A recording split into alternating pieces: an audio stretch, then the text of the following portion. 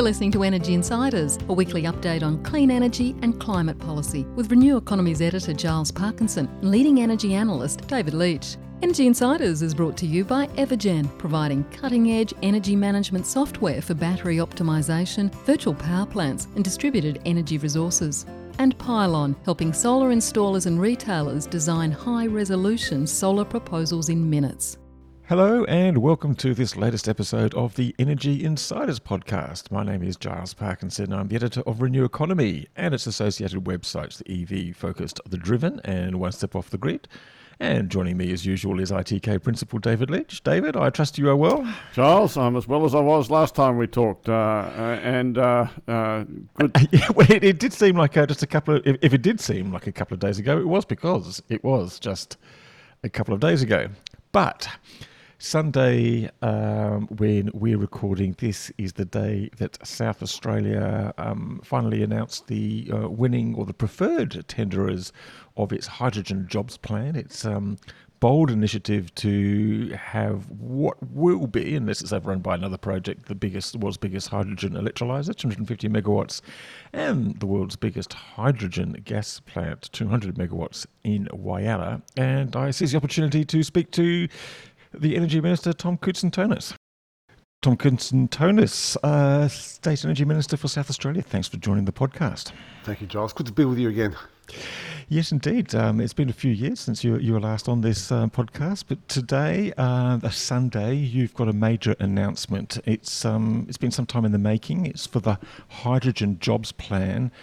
And it's for quite a bold plan, really. A 250 megawatt electrolyser, green energy electrolyser in Whyalla, plus a 200 megawatt green hydrogen power plant, both of which are kind of going to be the biggest in the world if they were built now.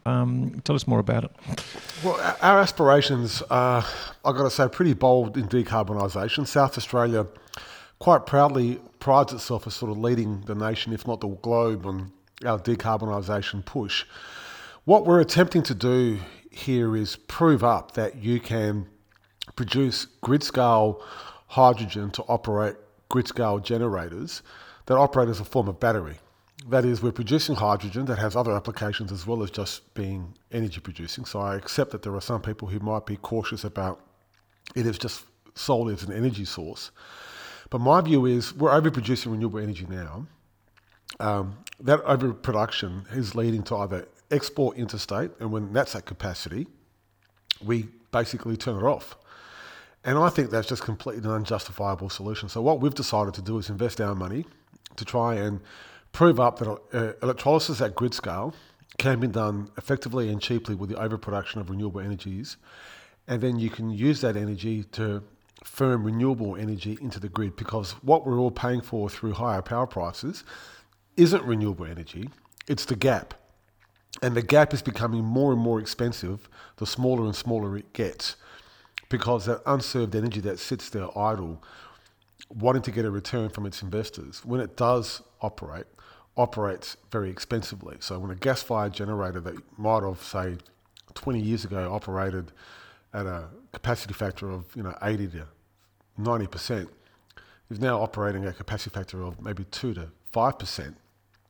They're trying to extract that same amount of rent over a smaller period of time. So what we're trying to do is break the back of that and prove up that hydrogen actually can be that gap and can fill that gap and can do so without emitting carbon.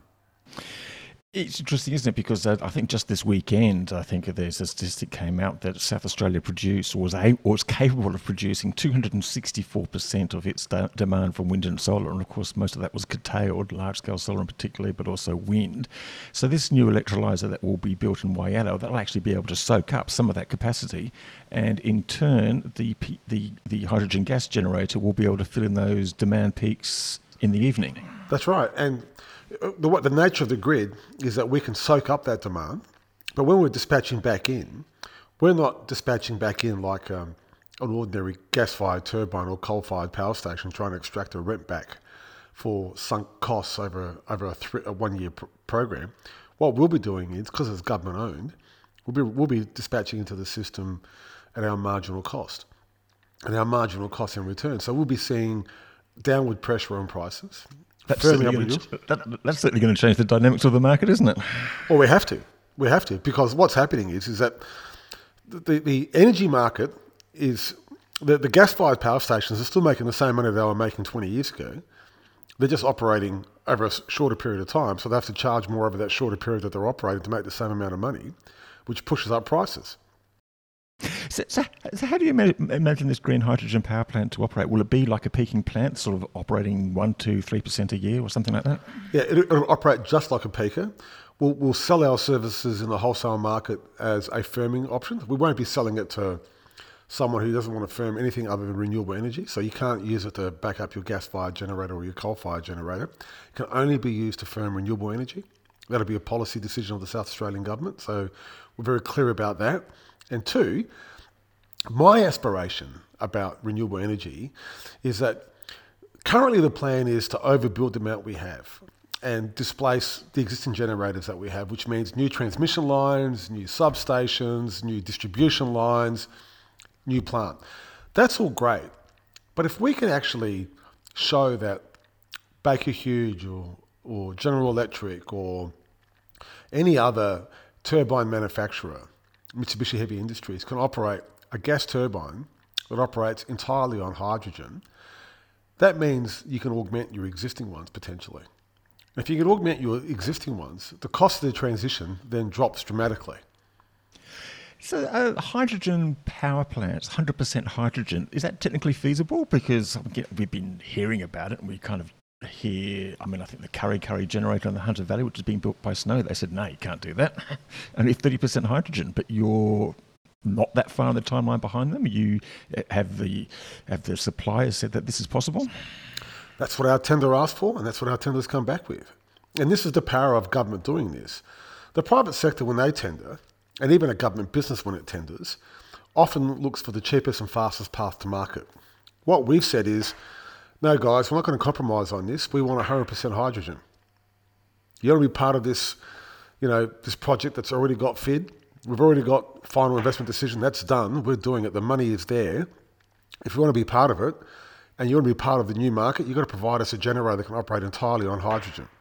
And I am satisfied that the market can provide that to us. So your preferred tenderers have been named today as ATCO, part of a massive global engineering and industrial gas group, and BOC Linde. Why were these two chosen over, I think there was 29 competing proposals? Well, the thing about first principles, elected members of government are at arm's length to these procurement decisions. We ultimately make the final decision on a recommendation. But what the procurement team will tell us is that the ATCO Bock Linde bid was the one that gave us a comprehensive start to finish operations, comprehensive. Most of our other tenders weren't able to be as comprehensive. There is a long history of management of gas plants. There's a long history of already building grid-scale electrolyzers by BOC Linde. They've got a good engineering arm. There's an existing infrastructure here in South Australia. ATCO, for example, have got a 60-year history in South Australia. BOC the same. BOC at the steelworks in Whyalla, ATCO at Osborne, and through their modular hut building for the mining industry. They've been very, very large here in South Australia. So they're companies that we know. They've offered a start-to-finish comprehensive package, and they have the engineering expertise globally to do this. In fact, I think Linde BOC have about 400 megawatts of electrolyzers across Europe and Asia already under operation, with the largest being 200 megawatts in Germany. So they've done it before. They've got the engineering capacity and they can do it quickly. So I am pretty comfortable that they are the best pick of the lot. Now, the timelines have slipped a bit. I think originally there was a hope that this announcement would be made in the September quarter, even as early as July. I noticed in the press release today that's you're now talking about an early 2026 startup for these projects instead of December 2025. Is this kind of like any major new first of its type project timeline slip inevitably? I like to under promise and over deliver. So the timeline in first Q1 of 2026 is that I think we can probably exceed that, but we're giving ourselves a bit of time. This is pretty comprehensive, but we'll know more at the end of the early contractor involvement stage that we're in now, where the proponents are doing the detailed engineering design and the detailed work. I'm pretty comfortable about the beginning of this, end of 2025, beginning of 2026. But given we're in a political climate where you've got to give drop dead dates, and given the process has taken so long because it is a complicated piece of procurement, we want to get it right. We've given ourselves just a little bit extra time just to make sure we can meet the timelines. Can I just clarify something about the generator? You said then that the government will own it and operate it. Did I get that right? And have you been told then that the $593 million that you are providing in state funding is enough to build both the generator and the electrolyser? Will the government also own the electrolyser? We'll own both. Obviously, the early contractor engagement is all about making sure we can finalise those costs. The budgets we've set is $593. That's unchanged. I'm confident we can build this. The question for us will be at the end of the early contractor involvement is the type of equipment we'll be using. That'll better inform our budget, but I'm comfortable currently at 593. And if that changes, that changes. But currently, I'm very, very comfortable where that number sits. Okay. And they're going to be built at Whyalla. Why Whyalla? That is an excellent question, which I've been hoping you get to, because I want to explain to your listeners a very important reason why we chose Whyalla. Whyalla is an industrial city. It has the only integrated steelworks in the country, that is iron ore deposits, and it makes structural steel and rail line. It has the best magnetite reserves anywhere in the world. And there are a lot of complexities to exporting hydrogen, a lot of complexities, a lot of cost, and it's all about beneficiating other economies rather than our own. My view is this, is that steelmaking is not going anywhere. There's no future economy or structural replacement for structural steel that I can see coming onto the market anytime soon. It makes up between 9 and 14% of the world's carbon emissions. It needs to be decarbonised. It's a hard-to-abate industry. I believe that our magnetite, which is exactly the right quality for direct reduction iron and for electric arc furnaces, that we can replace coking coal with hydrogen. We can beneficiate a product. Instead of just exporting ore, we can decarbonise iron. And then you're exporting green iron. And when you're exporting green iron, it's already a decarbonised product. The demand for a decarbonised magnetite iron ore product will be huge internationally. So our aim here is to add complexity to our economy, add value to our ore here, create jobs here, and that's why we chose Whyalla, because of where it is, let alone the vast renewable resources to the west of Whyalla on the Eyre Peninsula. We've been mapping that for the last 5 years. We think there are some of the best wind and solar resources there anywhere in the world. They are close to where we want to produce hydrogen.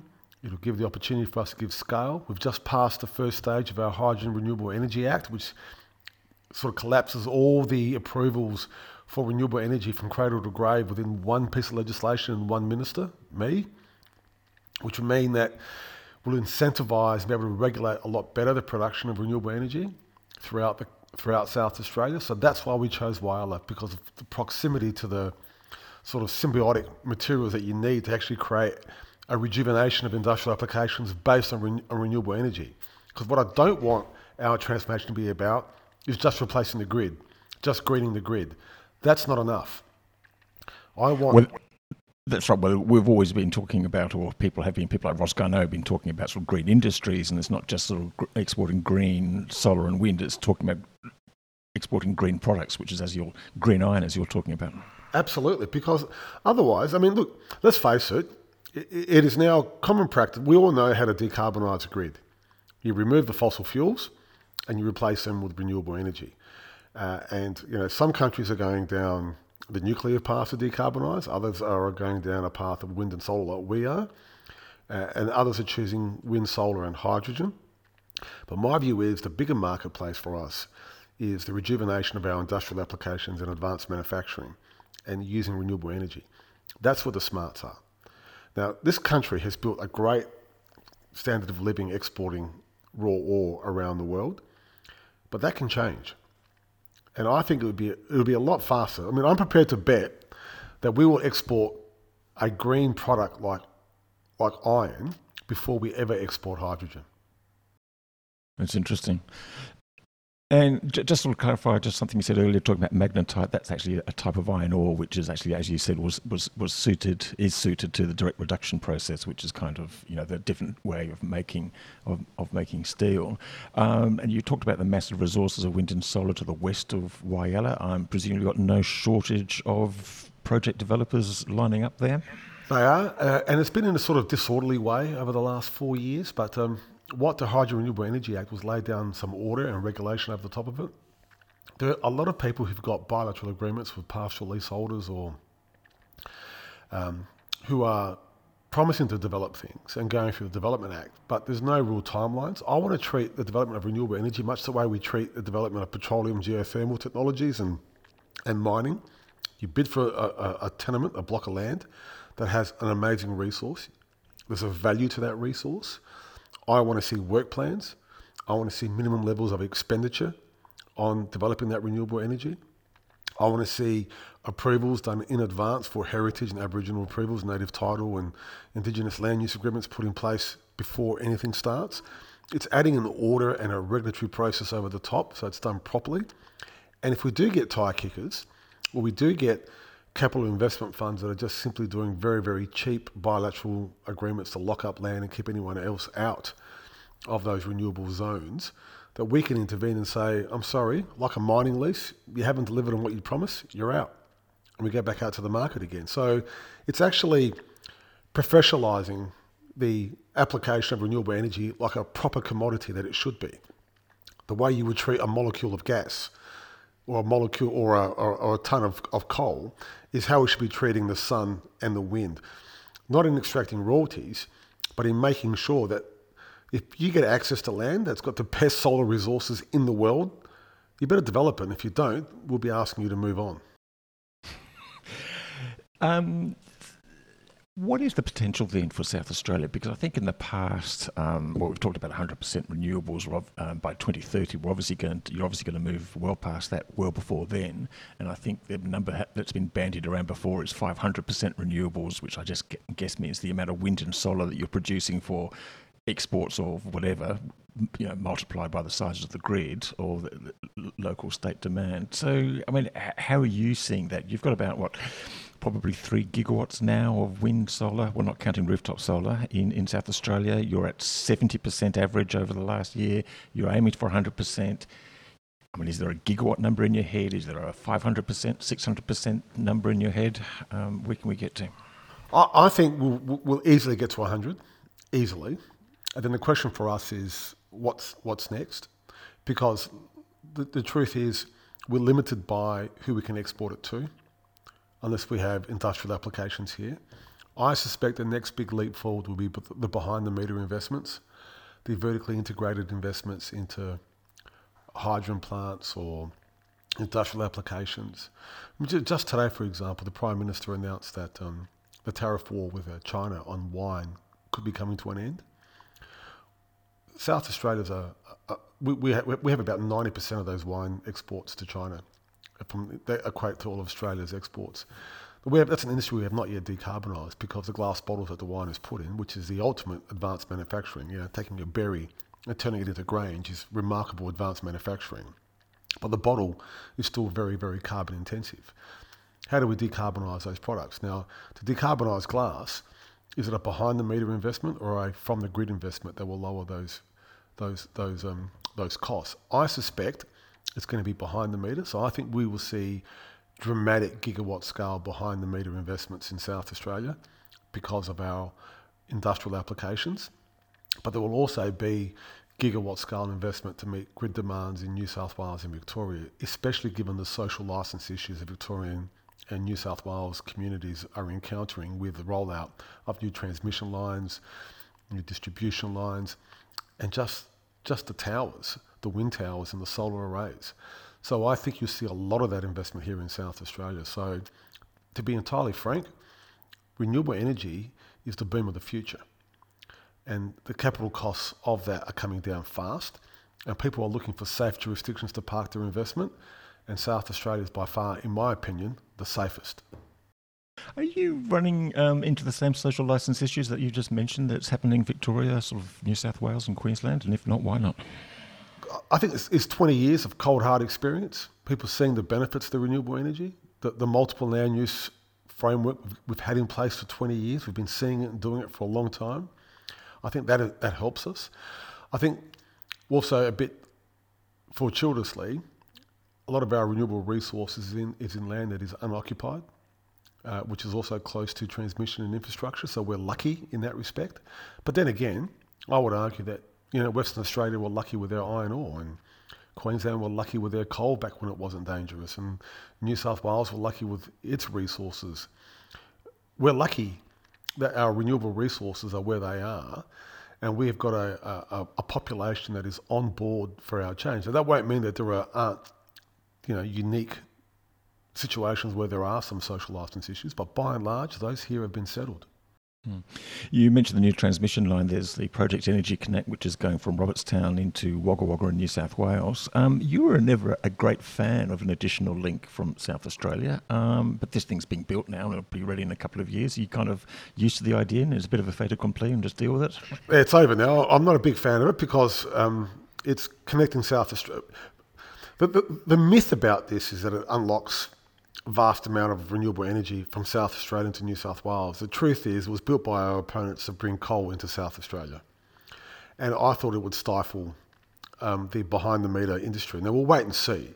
Will it stabilise the grid? Absolutely. But we are connecting to jurisdictions that are going through a transformation that we went through 10 years ago, and with all the instability that comes with it. So we'll see how Project Energy Connect goes. It's costing a lot more than we were told it would cost, but look, in the end, interconnection is not a bad thing. It's just the order. And my view is that South Australia at the time wasn't ready for more interconnection. We had more work to do for our renewable resources and our storage, make sure we're okay. But it is what it is now. It's done. And we'll take full advantage of it when we can. I just hope it has no detrimental impact on the state. The other major thing that's happening at the moment is the capacity investment scheme. I think the start of the tender, 600 megawatts, 4 hours of storage, has been rolled out in conjunction with Victoria and the federal governments. Kind of seems quite an interesting sort of model there. I think 200 megawatts reserved for South Australia, 200 megawatts for Victoria, and 200 megawatts to the best, wherever the next best idea comes from. This, of course, is designed to help fill that reliability gap that AEMO has identified for around about 26, 27, and I presume that the hydrogen power plants are also going to help address that as well. It certainly will. I mean, I'd like to see, hydrogen Head Start could be another way of us expanding the level of hydrogen investment here in South Australia. The capacity investment scheme is a very, very good scheme. Australia needs to work out that we need to pay for capacity that could sit idle, that could sit unserved, and that could mean having to pay more. We're going to have to overbuild to meet our demands. So I think it's a good scheme. I'm encouraging South Australian companies to apply and investors here. I think grid-scale batteries now have become the norm, and it goes back to that social licence issue and that acceptance of renewable energy. We were mocked when we announced the Hornsdale Tesla big battery. We had the former prime ministers calling it a tourist attraction, and all the usual sort of rhetoric that comes with trying something new. It's now the template for every jurisdiction, and now part of a template for a national scheme, and no one's blinking at it. And that's just another example of what we're doing here with hydrogen. I think that'll be the same. Yeah, I think I remember seeing your picture at that famous press conference Jay Weatherall gate crashed Andy Vasey and Josh Frydenberg and a massive put down. Where's the long duration storage then for South Australia going to come? Is it going to be from hydrogen? I mean, pumped hydro, there's about 5 or 6 projects that were going to be developed and they seem to just disappear into thin air, if that's what happens to pumped hydro projects. Or is it going to be some of this thermal storage that others are still putting forward for Port Augusta? Well, if I can expand on that just a little bit, I agree with you. I mean, where is the long duration storage, which is what the Commonwealth Government's attempting to incentivise with its capacity investment scheme? But, You go back 2 years, the world's faced with a global pandemic. The whole world bands together to try and find a solution to this and come up with a vaccine, and we did. Where is the Manhattan Project?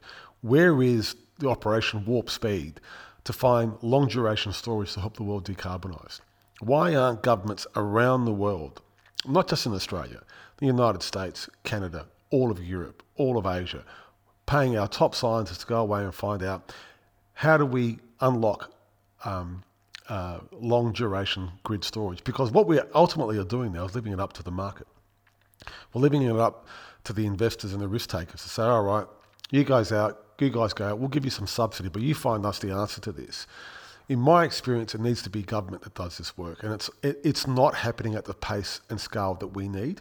It needs to be done faster, and I think it's going to be hydrogen because that is the fastest way to do long duration storage. But ultimately, there's got to be something else, and the question is, well, what is it? And why aren't we doing more of it? And unfortunately, in South Australia, we have everything what we need for pumped hydro except water and hills. So, seems to be two key elements. Yeah, the two key elements are missing here in the state. But there needs to be a breakthrough because we can't just all think that nuclear energy is going to save us, because small modular reactors are a myth that are potentially decades away. I have not seen anything on the horizon that is going to give us that long 12 hours that is commercial. And it needs government investment, it needs government direction, and it needs sort of a national push across the globe to try and get to the answer here, I think. Well, one of the problems has been when the government has become involved, it's done vanity projects such as the Snowy 2.0 scheme. Yes, which is costing a lot of money. A lot of money. Just one final thing before we end the conversation. Offshore wind, that's the big new thing happening in eastern states and particularly in Victoria. There was one renewable zone which proposed overlapping Victoria and South Australia, but the South Australia government sounds like it's saying no at the moment. Can you just elaborate on the reasons behind that? We're not opposed to offshore wind. We're surprised that it's becoming an option in a country with a landmass like ours, given the additional costs. But nevertheless, I'm not opposed. We have some issues down there with some rock lobster fishers who are worried about their ability to move in and out throughout season. And most of the power would have been used for Victorian purposes rather than South Australian purposes. That was the logic of the objection by the Department for Primary Industry and Resources. But my view is that offshore wind is coming because of its different profile of wind and potentially much larger ability to have longer form penetration. However, the costs associated with it, I think, are on current levels 3 or 4 to 1 compared to onshore. So I think you'll see in South Australia a lot more onshore than offshore. I think places like Victoria and New South Wales, where there are social licence issues, is where the offshore stuff is being pushed. And I'm not sure that's going to fix that. Can I just ask one final question, just about cost to consumers, because we talk about renewables being lower cost than the fossil fuels, but we get to see that probably in retail bills, because these things take time to work through. We kind of had the energy crisis last year, which actually pushed bills much higher. You've talked about the fossil generators and the peaking generators trying to get maximum profits out of a smaller period in time, and you hope that that can be diffused by the new state-owned hydrogen plant. So when might electricity bills actually fall down to the levels where people can be convinced that really renewables will deliver cheaper power over the long term? It's the gap, Giles. It's the gap between the sun and the wind blowing and shining and firming 100% power. And the gap is what's pushing up prices, not renewables. Renewables are plummeting prices. And until we're able to bridge that gap with long duration storage, like hydrogen or some sort of thermal storage or whatever it might be, then you'll see prices come down. But prices are still being set in this country and globally by fossil fuels. And fossil fuels are what are setting prices, and that's why power prices are expensive. We need to decouple ourselves from those international shocks and from fossil fuels, and that's got to be technology and government investment. So it's coming, and it's coming soon. And the more the penetration you'll reach a tipping point where prices plummet, and we're getting close to it. Tom Koutsantonis, thank you very much for joining the Energy Insiders podcast, and good luck with this. Good luck with this hydrogen plan. Thank you very much. Good to talk to you again. And that was Energy Minister Tom Koutsantonis from South Australia. David, pretty interesting stuff. I guess South Australia's probably got as much reason as any other state to go first and hard in green hydrogen.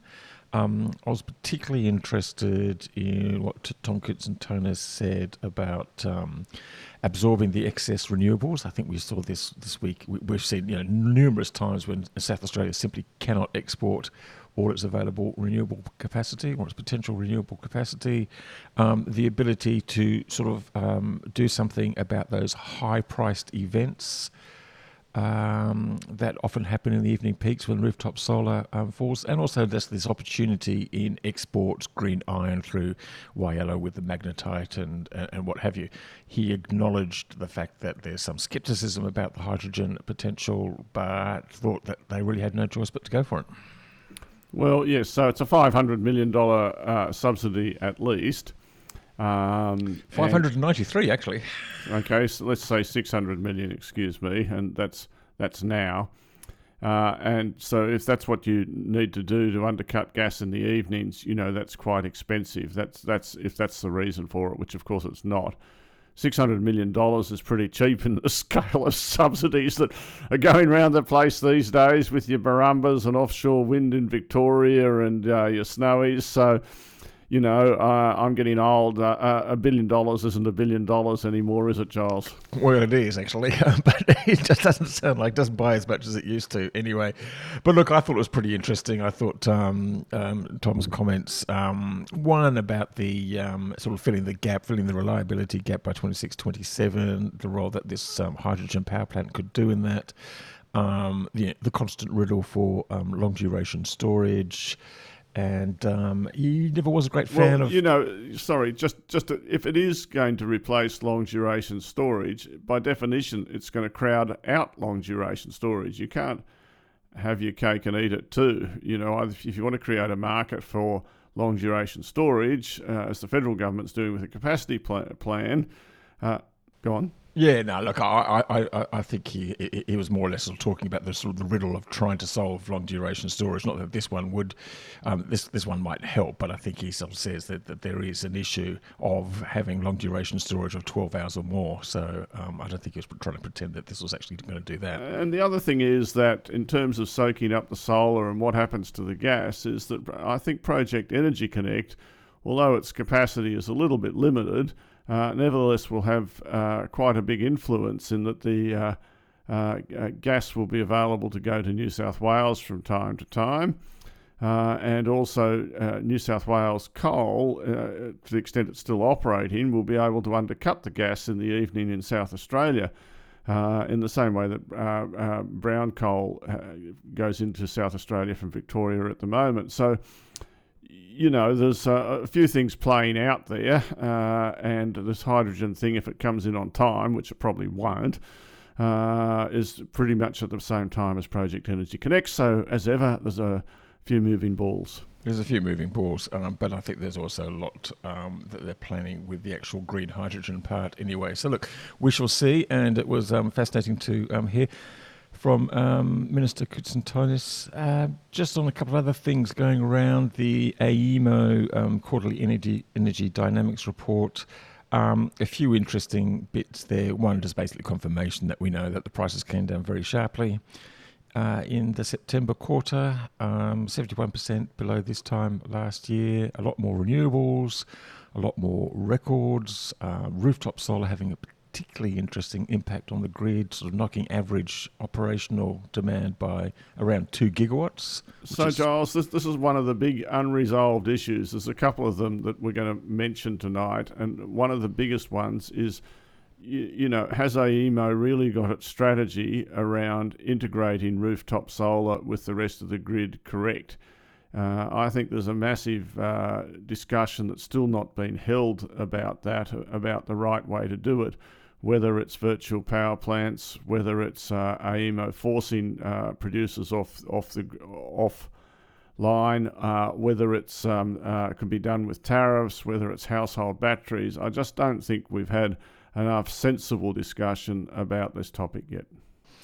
Well, there was the release of Project Edge last week, which was a AEMO report which kind of talked about some of the virtual power plant things and some of the edge of grid issues. So I think they're like working two or three or 400 households in Victoria, and I don't think there was any major conclusion came out of it when I read that report. But go on.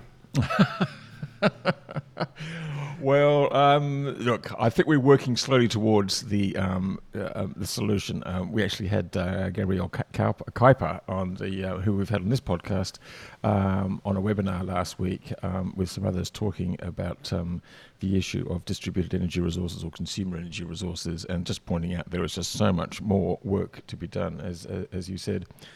Now, David, you've also got some observations about the Origin bid from again, AEMO, I've been looking closely, Giles, at what's going to come up in this the next version of the ISP, which is the foundational document as far as planning document.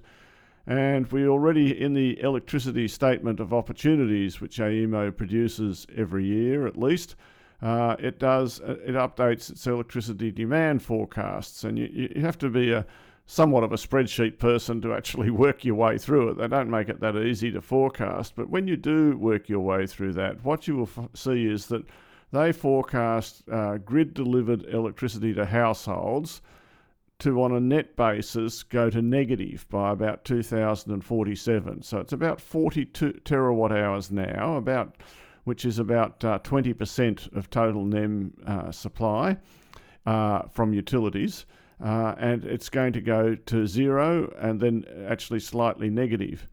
And at the same time, we're going to get rooftop solar is going to grow and grow and grow to well above this 40 terawatt hours, and EV demand is going to increase. Now, and finally, to complete another thing, obviously household gas demand is going to decline. We don't know quite how quickly, but it could be quite quickly if rules like those in Victoria and the ACT, and they're the big gas consuming state, Victoria, become more widespread.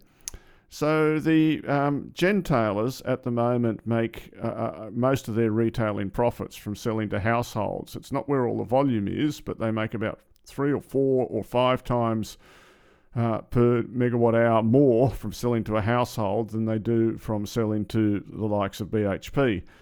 And if those volumes are going to be declining and have to be replaced by a model that somehow incorporates households and virtual power plants and household batteries and I don't know, taking away EV charging or something, it's quite risky, especially as at the same time they're going from being as vertically integrated as they are today to being less vertically integrated. Anyway, Giles, it's probably a dull technical topic, but to me it's quite interesting as to what the gentailer profit model is going to be looking forward.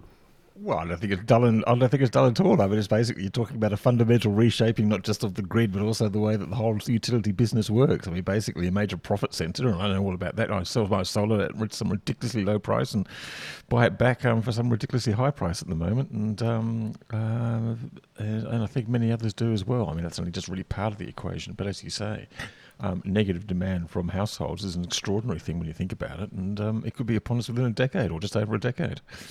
That's about the size of things. Of course, solar's never going to be supplying the power directly overnight, but if household batteries or EV batteries supplying households become, pretty widespread, then it is really going to make the household sector use the utility sector as much more of an insurance product, if you see what I mean. They'll be doing most of it themselves, supplying and consuming, but there'll always be times when we need the grid.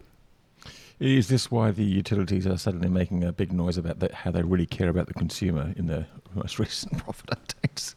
Well, I think they do care about making money from the consumer, and virtual power plants, another little tidbit that showed up in the Grant Samuel report was that Origin's VPP, which I think is the biggest in the country. Maybe AGL's is the biggest, but it's quite a sizable power plant now, like in the hundreds of megawatts. I don't want to say it's a gigawatt yet, but maybe it is. But still losing money, which is quite interesting to me. So what is it? How profitable ultimately will it be? Well, exactly. I think we're probably seeing the same thing with the legacy car makers. Just to sort of go off on a complete tangent, looking at Tesla's results last week. I mean, margins sort of crunched and and profits down, but still so far ahead of all legacy car makers who are still making money out of building internal combustion engine cars, but can't make a cent out of building electric cars. And probably a similar thing when you're trying to sort something new, or you're actually trying to transition and turn this sort of huge ship around. So, interesting things. David, I think that's about enough. Thank you very much for joining me again at short notice. Once again, repeating that we will be at All Energy. We've got a booth down there, so please drop in and say hello. Don't mind me if I sit on my laptop and typing away, writing another story. But I'll try and be conversational as I can. And thanks very much to State Energy Minister Tom Koutsantonis for joining us. Thanks, of course, to our sponsors, Pylon and Evergen. And thanks for listening. And we'll be back again next week. Bye for now. Energy Insiders was brought to you by Evergen, the market-leading renewable energy software business that optimises residential and commercial solar and battery systems. Evergen enables large numbers of systems to operate as a single fleet, so network operators can use them as a virtual power plant, generating significant value for consumers, network operators and the energy system as a whole. Evergen software is powering the energy system of the future. Energy Insiders was also brought to you by Pylon. Pylon provides easy-to-use solar design software for installers and retailers with pay-as-you-go pricing, no monthly cost and no lock-in contracts. Join Australia's top solar companies who trust Pylon to design high-resolution, CEC-ready solar proposals.